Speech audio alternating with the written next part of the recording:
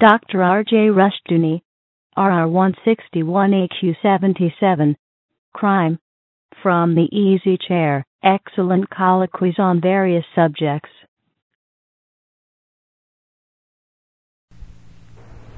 This is R.J. Rushdoony, Easy Chair number 183, December 14, 1988. This evening, Otto Scott and I are going to discuss crime.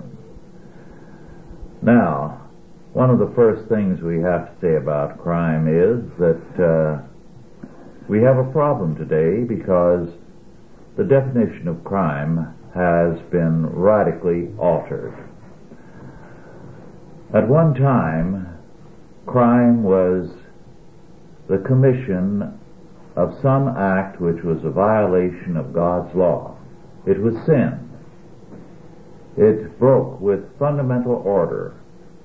Now, crime is a violation of a state's law or of a law passed or a regulation by some department of state, so that bureaucrats are the main lawmakers of our time.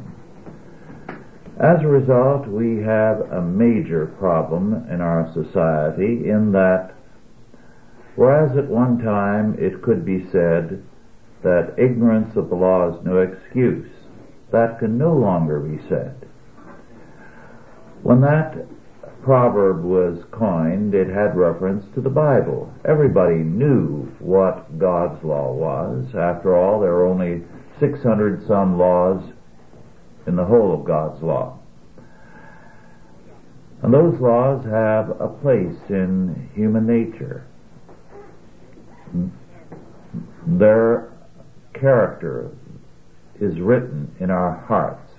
God, having made us, has inscribed His law in our hearts, so that we know that certain things are right and wrong, even though we hold down and suppress that truth in unrighteousness, in injustice. Now, how can you know what the law is? Every day, a library of laws is being created. Today, I had a notice which told me that if I did not post this in our Chalcedon office, I would be guilty of violating a federal law. It was a poster which had a great deal on both sides. So what side are you going to post? But the gist of it was that I had to make public to anyone working for Chalcedon that they could not be subjected to a lie detector test. Now, where's the morality in that law? I'm letting you know, Otto, that I cannot subject you to a lie detector test, so you've got a hold on me now. If you don't see that poster, you can report me. I will. Well, be sure to go down into the office and look on the back of the closet door. I think that's where I shall put it. But you see the point. We have a vast realm of regulations that are now called law, that are often meaningless. No person can know all these laws that are passed. And as someone told me a few years ago, it is possible to send anyone in the United States to prison on the violation of some regulation of which he has never heard a word. Well, Otto, would you like to make a general statement by way of beginning? Well, it's very interesting. The sign that you referred to reminds me of the sign I saw in the restroom of a restaurant in New York years ago, in which it said, it had the sign over the wash basin that said, "Employees must wash hands." And somebody had written underneath it, "Thanks, but I'll wash my own."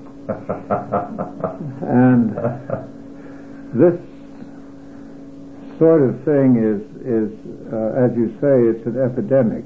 Regulations that have the force of law are law by any definition in common English, excepting, technically speaking, they're regulations. And only a lawyer can see a difference between a regulation and a law as it's applied today. But if we're going to talk about crime, we've got a vast and dark subject ahead of us, because I can recall in the 1964 election campaign that one of the platform positions that Senator Goldwater took at that time was the elimination of crime in the streets. And there was an immediate outcry saying that that was a code for racism, that it was aimed against black people.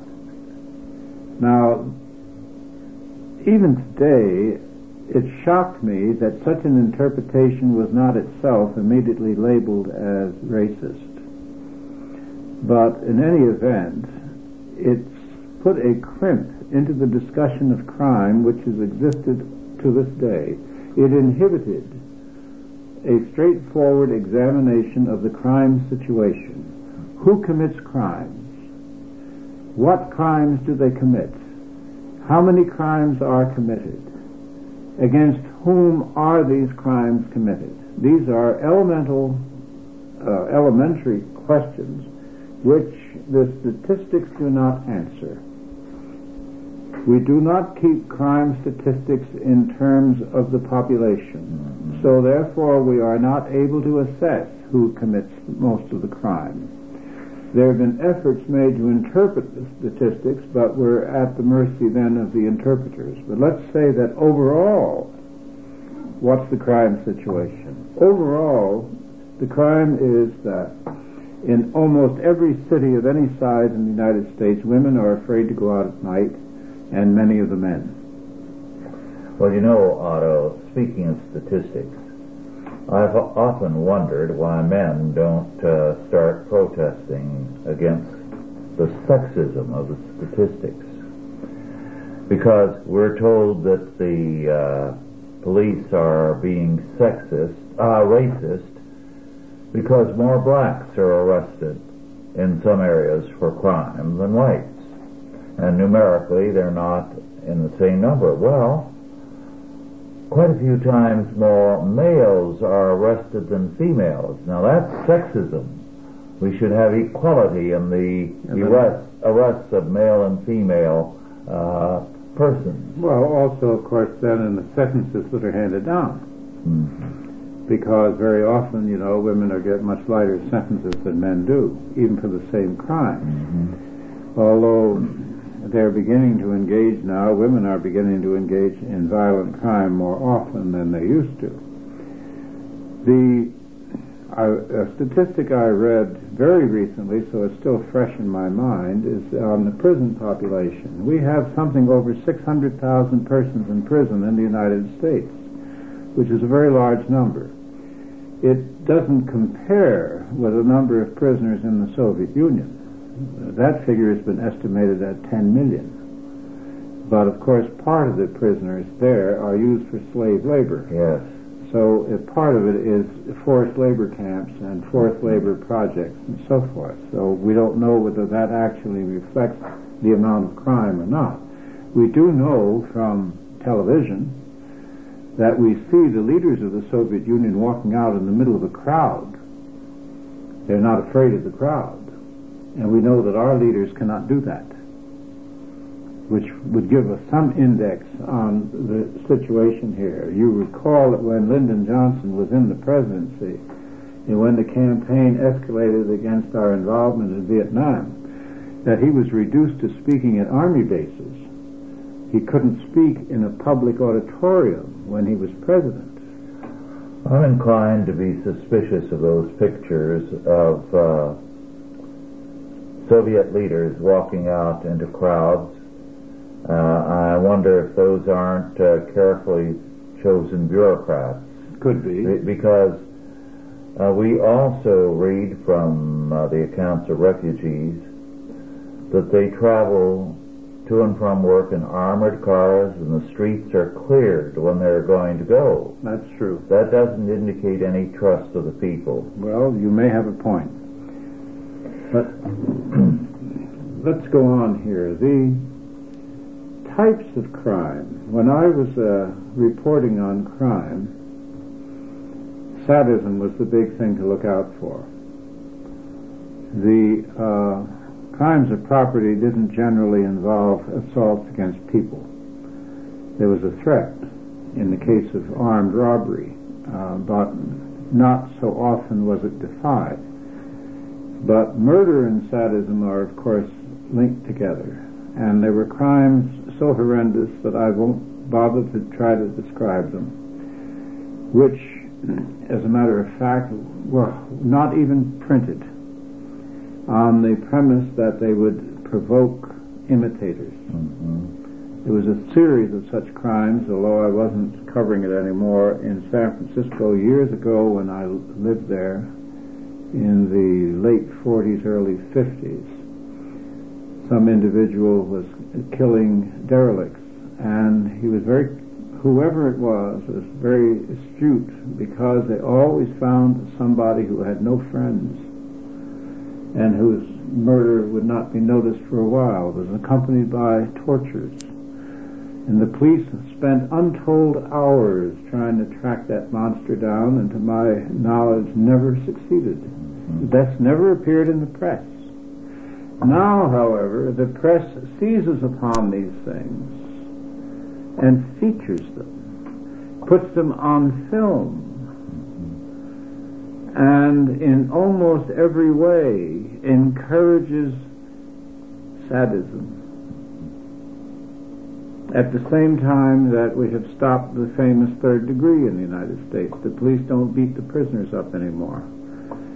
And yet the prisoners confess as readily as before, because it seems to be a part of human nature that the criminal wants to confess. He wants to tell somebody what he did. And that seems to be in your heart. Very few men can keep anything secret, especially their sins. Well, some years ago in the 50s, Robert Lindner wrote an interesting book, Rebels Without a Cause. I remember it.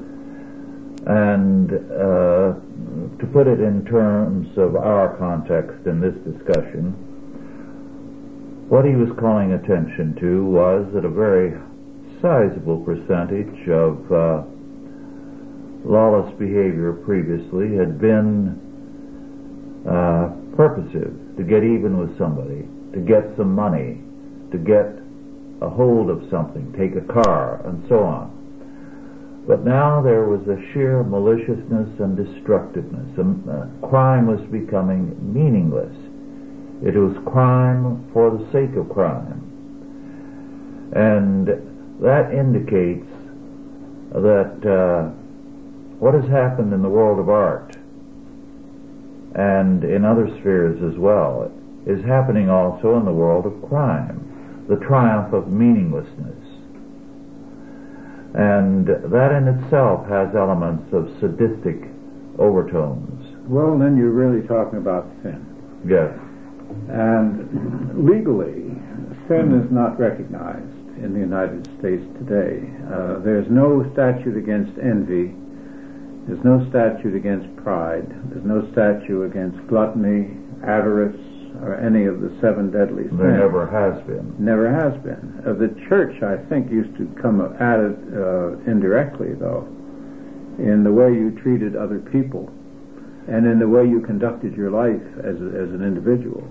You had to confess those sins. Yes. But you were not penalized in your day-by-day life for those things. Okay.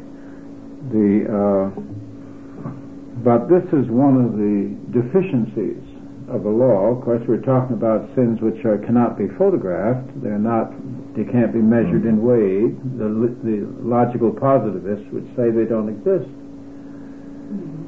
But they do. Then you have the statutory crimes against theft, murder, and so forth. You also have a whole area of mistreatment of humans by others under the heading of research, experimentation, social science, and so forth, which in my opinion, I wrote about this some time back for the Chalcedon Report, constitute new crimes. I think the drugging of school children on the basis that they're hyperactive, for instance, falls into the criminal category. Children are always active. They should be active. And if you can't discipline them, there are ways, of course, of arranging that. But to drug them is something else. To tell lies to people under the guise of professional research is another crime. I remember, and you do too, a very famous experiment where a professor of psychology in, I think, Harvard, put a battery of electrodes and whatnot and buttons in front of one student, and then behind a glass panel I had another student in a chair who was asked questions over a loudspeaker. If he gave the wrong answer, the student at the panel would press a pain button to give him an electric shock, and the shock would increase in intensity. And the student in the chair would writhe in pain. Well, most of the students placed at the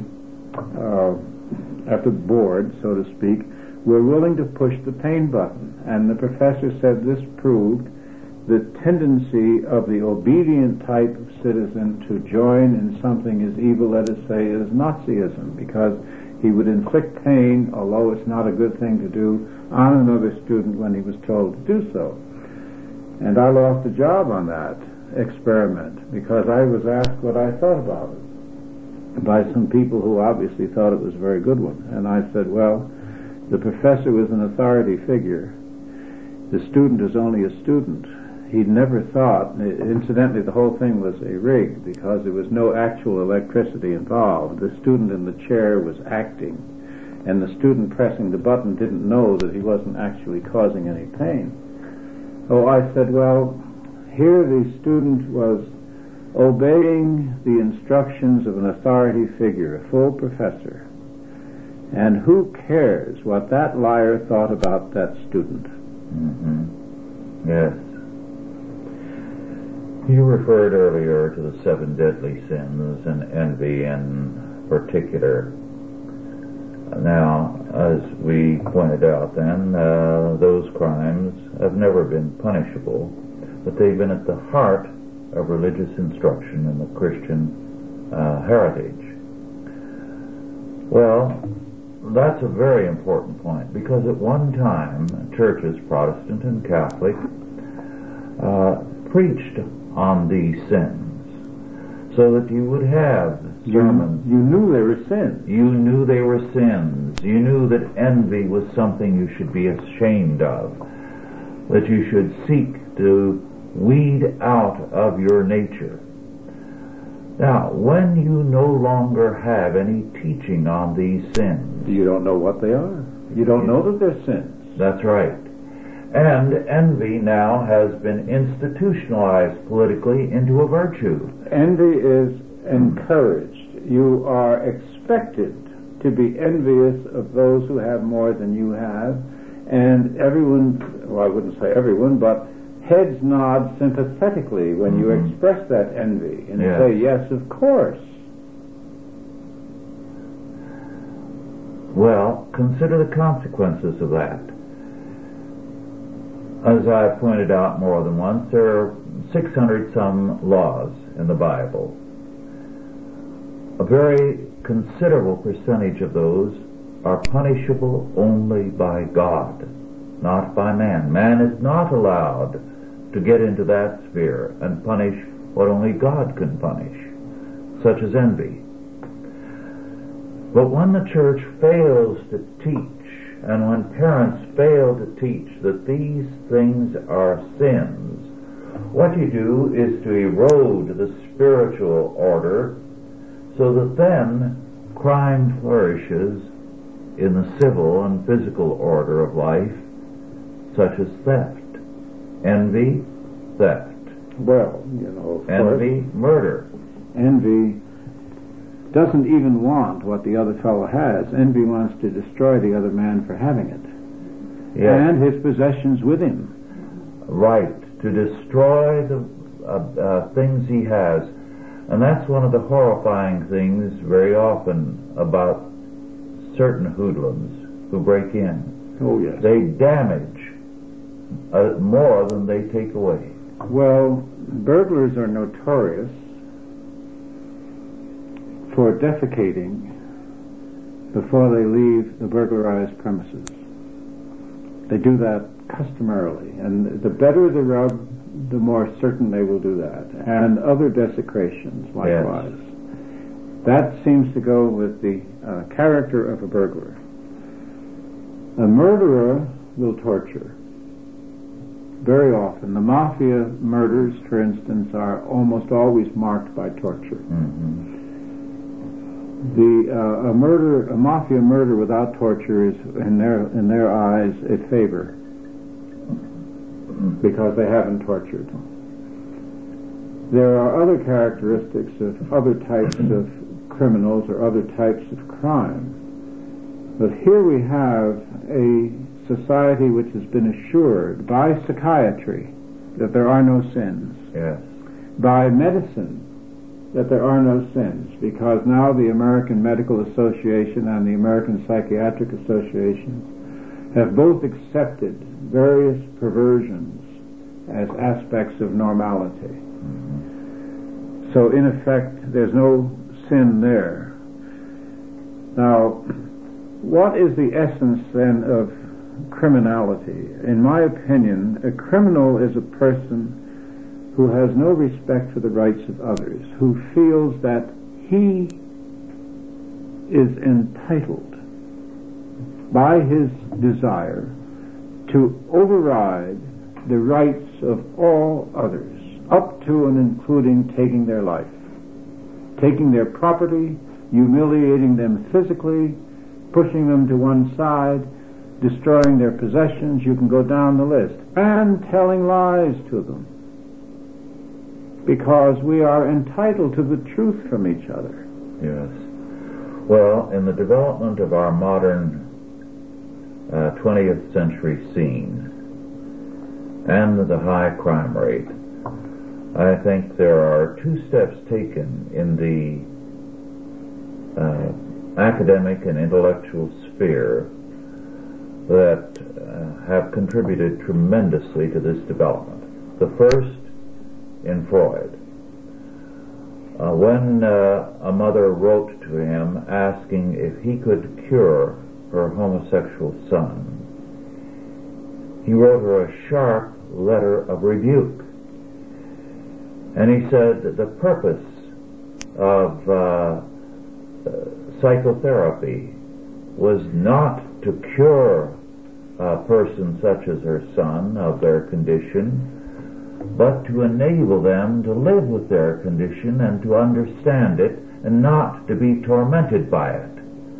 In other words, to continue being a homosexual and enjoying it without guilt. Well, we go back to Jeffrey St. John's definition, which I always liked, that homosexuality is biologically insane. And I think that's true, but it's interesting that you bring up Freud, and of course the father of psychoanalysis, who was never himself psychoanalyzed, is the fitting man to begin the discussion with in this area.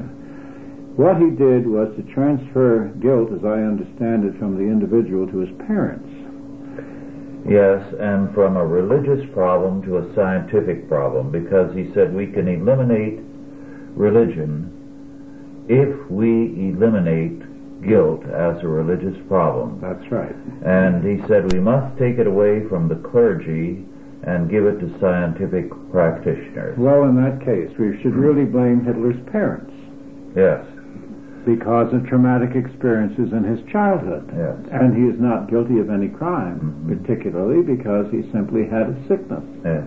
Now, the second great step, Freud's was the first, was Durkheim, in his Rules of Sociological Method, which is still used and is a part of the training of students in universities. And he has a chapter there on the criminal. And his thesis is that the criminal is an evolutionary pioneer. There are ideas of good and evil, right and wrong, are a product not of science, but of religion, of myth, of superstition. And the criminal is a free spirit who keeps testing the practices of our forefathers to see what new directions mankind can take. And therefore, while very often he is a social deviate, nonetheless he is a deviate who is probing the future of human conduct, and therefore is an evolutionary pioneer. Well, Durkheim also remarked, I think in passing, that there was no such thing as a society without a religion. None could be discovered. Yes. Well, that was an historical observation. That's right. And I could add to that no society has ever survived the loss of its religion. Yes. And that's equally historically valid. Mm-hmm. Well, the whole business, going back to that definition of criminality that I tried out, if we're talking as a criminal personality, the individual who doesn't believe in the inherent rights of others, we will have to then include people like the social scientists who use experiments on human beings, because no human being has a right to be the subject of an experiment. Yes. We have the remarkable exhibition here of the medical profession, which will not accept a drug until it has a clinical experiment in which half the patients are given a placebo and half the patients are given the new drug. Even though the drug may have been tried out in France or in England or in some other highly civilized country and proven to be effective, they will condemn half the test group to no treatment at all in order to re-verify something that has already been proven. Possibly proven. Let me qualify that. Very often it may be valid, but these various bureaucracies know themselves fairly well, and they therefore distrust other bureaucracies. Well, then why should we distrust ours? Why should we trust ours? Good question. Good question. I mean, if there's no trust in the world, what are we talking about? Increasingly, there isn't. They don't trust one another. They don't trust the results of anybody else. They don't trust any results except their own. Well, what can be said about such a profession? Well, it tells us what's happening in our society. Consider all the scientific experiments that are proven to be fraudulent regularly. Isn't that crime? Wouldn't you say that would be a crime? Yes, but the state does not so see Wouldn't it. you say that a fraud which misleads society is as serious a crime as a fraud which merely takes a few dollars from somebody? Yes, it's a form of theft. It's destructive of the social order. Yes, very destructive. And we are reaching the point where increasingly it is impossible to feel anything but distrustful of one agency after another. That's a terrible commentary. Yes. Because that means that what you're saying now is that taking crime as the epitome of corruption, individual corruption, to violate the law. Now, we're not talking, of course, about these regulations that you mentioned, which cover us like cobweb strands all the time. But basic fundamental laws, theft, fraud, murder, etc., that the corruption also has extended into the private sector to the point where integrity and ethics have dwindled, to the point where a professional group does not trust another professional group, or a scientist cannot trust any other scientist. Yes. Well, this is what's happening. I had someone a few years back in Washington tell me, and it was quite a startling statement. And he said, I probably think less of the Internal Revenue Service than you do, but I want to tell you it is probably the most efficient and most trustworthy operation conducted by the federal government. And that's not saying it is honest all the way through. Well, you can't call them up and get a straight answer. Well, who gives a straight answer in this day and age? Otto, I'd like to call attention to something that I've mentioned before on other occasions. The perspective of Gaddafi, an Arab leader. I have a soft spot in my heart for him. You're unique. Yes, probably. But I think Gaddafi, for all his very serious faults and sins, is far ahead of a great many other world leaders. His Green Book, while amateurish in much of its writing, is still a very remarkable work. But he says something in that Green Book, and has said it on a number of occasions, restated it in a New Year's message to the various countries and rulers, including Reagan, and it was this. He said the Western world was destroying the whole globe because the Christian nations, who were the leaders of civilization, had departed from their faith and had secularized law and had taken away the real moral sanctions behind human behavior, the fact that God says, "Thou shalt not." Men now had no moral absolutes. All they had was the constantly changing word of the state. And the word of the state has no moral authority in the life of man. And he said, as a result, the Western world has unleashed a tide of lawlessness on the world which is without precedent in all of history. And it is going to destroy the whole of humanity. So, in his messages for some years, he was appealing to the heads of state in the Western world and saying, go back to your Jesus. Well, the Soviet Union cut loose in modern times completely. And the Soviet Union has unleashed a regular satanic wave of murder, torture, subversion, and so forth around the world. So I think Gaddafi could have selected a better target than the West. He included... he includes the Soviet Union in the West. Emphatically. He mentioned them definitely. Okay, well, all right. Then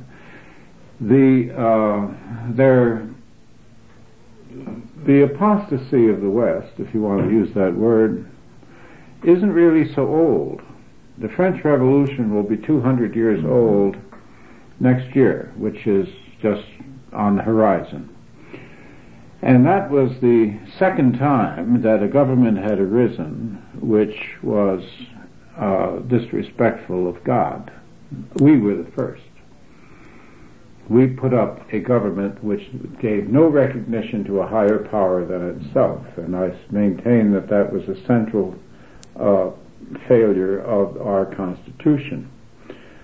The French revolutionaries went the next step and declared war against God and set up a state in which religion was to play no part whatever. When Robespierre, bad as he was, began to realize that this was an impossible imposition, and he tried to set up what he called, I believe, the Supreme Being or something of that sort, and he had a festival for it and whatnot. He drew back from the brink.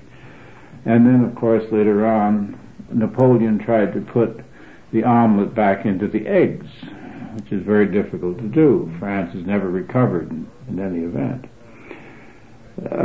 I noticed with interest in England that new laws, the new educational reform, includes the fact that there must be more Christian instruction in the schools and it must be Christian. Now that's because they have an official church and they therefore had the official position already established in law to put religion into the schools. And if they put it into the schools as the Thatcher regime would like to see it, there will be more religion in the schools and in the churches of England, which are in a sorry state. That's true. But at any rate, it is an effort in the right direction. Now, we're going in the opposite direction. Yes. And we're proving the truth, I think, of what Gaddafi said. On the other hand, you have the growth of the Christian school movement, you have the home school movement, you have the very fact that the word Christian, which 20 years ago no one used, everything was denominational identification. The word Christian is now a valid word, and that means the Christian community is coming back. That means that the whole idea of sin is coming back. You refer to the fact that our de-Christianization in the Western world is not too old, goes back only to the French Revolution. And one could say that in the United States it goes back, according to Nesbitt, to World War I. However, we have to say this, Otto. A fish can live a long time in water, and out of water it starts stinking quickly. And we can have 70, 80, 90 years of good life, but in a couple of days dead, we stink. And the same is true of societies. As long as they're alive with a Christian faith, they have a vitality and a freedom and a health. But once they abandon it, they are dead and they start stinking. They have crime. They have all kinds of evil. And the law-abiding population can often be on thin ice, whereas the lawless will be anti-law. They will be outlaws. Consider the kind of thing that prevails in Congress today. They can commit offenses that send members of the administration to prison, as you've often pointed out. But they themselves are immune, and they can censoriously condemn the non-congressional members for what they routinely do. Well, of course, the very fact that the country has sat down and allowed Congress to exempt its members from obeying the laws it enacts for the rest of the people shows you how much of an intellectual and spiritual and moral decline has been underway, because formerly the people would have risen up. The courts would have been forced to confront that, and the people themselves would have voted out of office an entire Congress that exempted itself from the law, because it's obvious that this is against the spirit of the Constitution. The idea that in this republic any group of men do not have to obey a federal law is inherently ridiculous and unjust.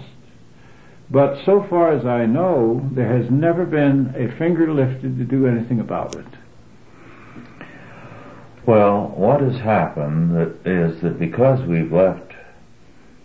we have abandoned God's law, we are creating laws which are crazy and which are supposedly going to save society. All right. Before I came here tonight, I was reading a copy of an animal liberation magazine, and their drive is going to be to pass laws requiring the neutering of all domestic animals. And they include cats and dogs, cows, everything. Every kind of domestic animal. Well, then how will the animals reproduce? That's their goal. They're going to liberate them by ending all reproduction, and they will be freed from bondage to men. I don't see how that follows. Makes no sense. Of course, you and I just came back from Baltimore, remember? And I read in the paper before we left in the Baltimore Sun that some animal rights people had liberated some lobsters in a local restaurant. Yes, Dorothy saw that on television. Yes, well, you're asking the insane to make sense, Otto. And perhaps I was reading between the lines, but I've turned to another article that was dealing with human overpopulation. And I would gather that the next step will be the neutering of all people. Well, the population control is going and destroying the young. Well, they feel that we are unnatural. We have followed unnatural ways, and therefore we are destroying the environment. And apparently we should be eliminated. Well, apparently so. The ruling legalizing abortion was interesting. It was based on perjured testimony. It overthrew 20 centuries of Christianity. Yes. 20 centuries. All of a sudden, what had been illegal and immoral was legal and moral. Now, I understand the amount of abortions have reached something like 24 million. If those 24 million had lived to be between the ages of 20 and 30, we would assume that they would have produced 40 million children. And that 40 million in another 30 or 40 years would have produced another 80 million. So in the year 2050, we would have had 120 million more people in this country, and worries about the solvency of the Social Security system would have been ridiculous because there have been plenty of young people to take care of the old. Instead, they have set an imbalance in the population. The proportion of the elderly is rising not because there are more of them, but because the young are being murdered. Yes.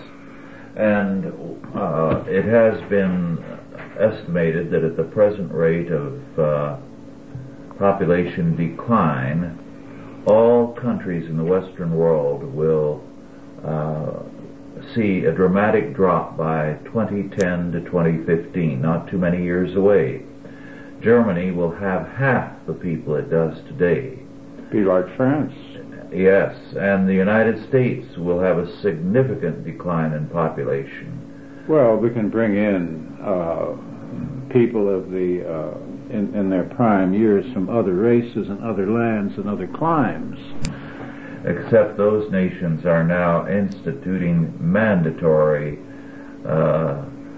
neutering or sterilization in many cases, as in India, as in China, where the girl babies are being killed because there's only one baby per family allowed.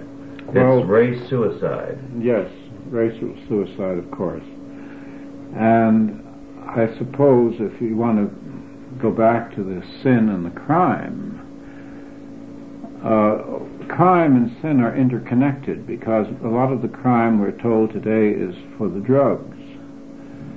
Now, the whole drug thing is greatly underestimated in terms of crime because I can recall Prohibition, and so can you, when the gang wars of Chicago and New York and so forth and Detroit were headlined, but the gang wars were the least of the evil effects of that situation. It was the corruption of the police, the corruption of the courts, the corruption of the elected officials, the corruption of the bureaucracy, while an entire liquor industry operated. The great, wonderful multimillionaires of Canada got their money from feeding booze into the United States during Prohibition. And I'm often amused when I read their indignant and highly moral statements about various situations today when I reflect upon the source of their wealth and their character. But at any rate, it was the corruption that Prohibition caused that was worse than the crime. It's the corruption that the drug industry has brought in its train. And of course, each one of these poor people that are addicted are in the grip of a sin. They're, what do you call it, gluttony? Gluttony. It's the sin of gluttony. I heard someone remark not too long ago, who knew Chicago well, that compared to what Chicago is today, the days of Al Capone were days of law and order. Innocence. Yes. It's so bad now. And the sums of money. I wonder where the IRS is with all its efficiency. Mm-hmm. When you hear of the sums of money that are involved. Yes. And you know that the bank transactions are a matter now of record. How can this kind of money move around without the authorities knowing about it and keeping track of it? A very good question. I don't know the answer. Well, let's take another question on the question of high crimes and misdemeanors, as they say in the law books. Hamilton Fish, who's going to be 100 years old pretty soon, and I interviewed him. He was in his 90s, and a fantastic man, fabulous. Said, isn't it strange that all these billions of dollars have flowed out of the United States and there's never been a hearing to see whether or not the banker's nephew had anything to do with it? There's never even been a congressional hearing on who handled these vast sums of money which have flowed all over the world. Hamilton Fish's grandfather, wasn't it, who was associated with George Washington? Oh, yes, all the way back. I think 3 generations, isn't it? Yes. Of very, very great and marvelous service to the United States. And they've dropped out of sight because Roosevelt found Hamilton Fish to be a roadblock. And since then, the Fish family has been non-persons. Well, Hamilton Fish had was officered a Negro regiment, a black regiment in World War I, and was one of the heroes of the black community. Yes. Until he broke with Franklin Roosevelt.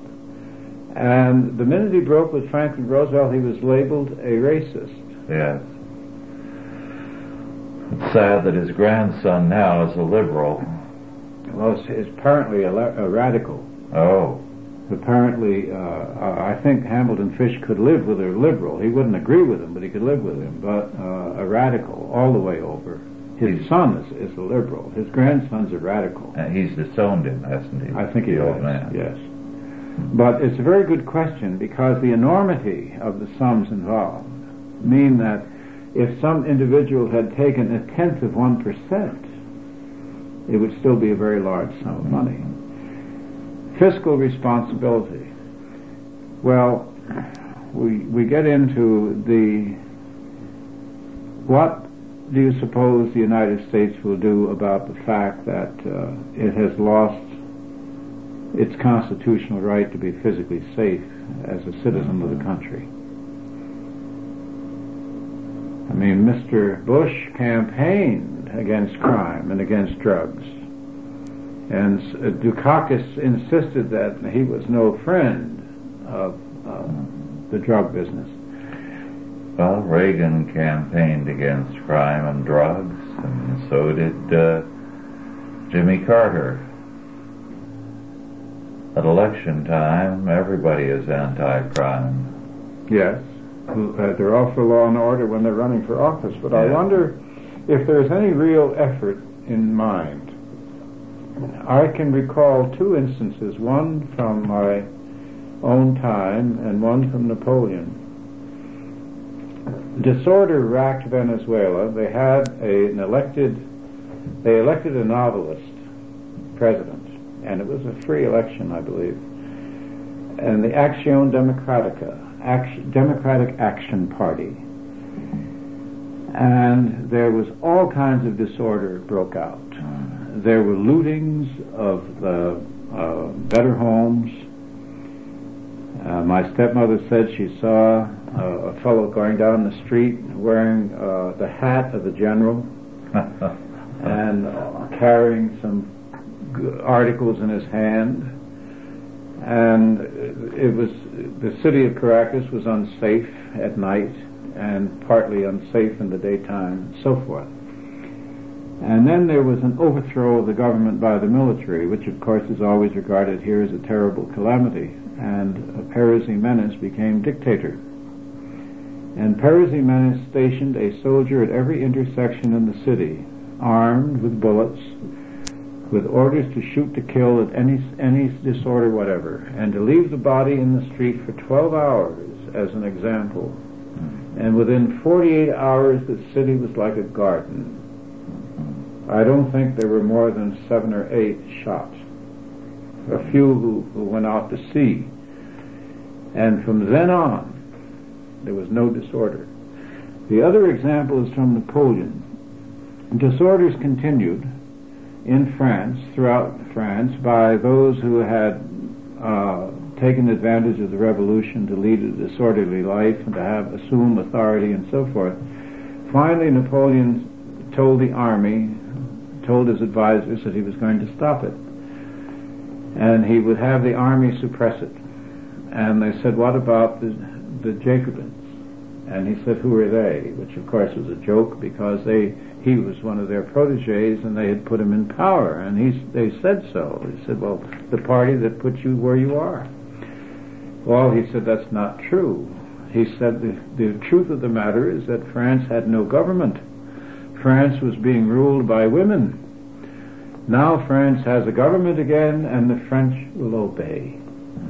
And the army was sent to every area and asked the citizens to report the troublemakers. The citizens pointed out the troublemakers, and there was a drumhead trial, and those found guilty were shot at once. Something like 300 or 400 were shot throughout the whole country of France, and that ended all internal disorder for a full generation. Now, what sort of government do we have which hasn't the nerve to do anything about the horrible slums, about the fact that New Yorkers cannot go to Harlem and be physically safe? Yes. And other cities have similar areas, which the police know, which the government knows about, and which nothing is done about. Yes. Well, the wages of sin are always death, according to Scripture. Death for men and death for societies.